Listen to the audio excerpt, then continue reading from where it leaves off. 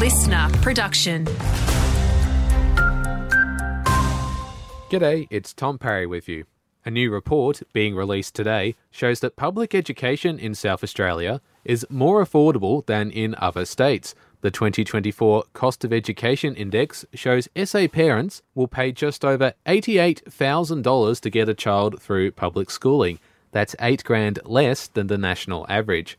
Victoria has topped the index, where the cost is nearly $109,000 per child.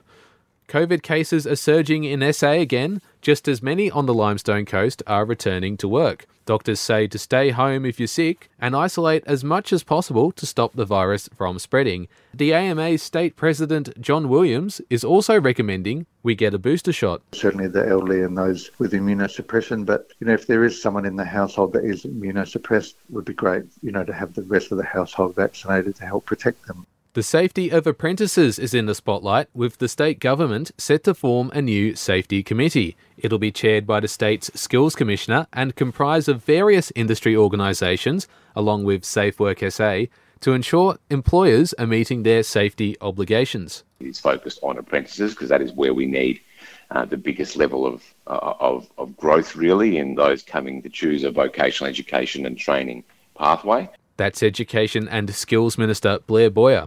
And briefly, authorities are predicting we could see more mass fish kills on the Limestone Coast owing to a changing climate. Their message comes following a fish kill at 8 Mile Creek Beach last week.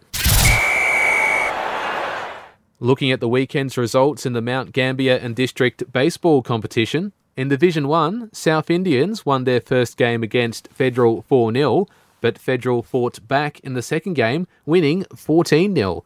Meanwhile, Central defeated the Tigers in both of their games, winning the first 13-6 and the second 7-3.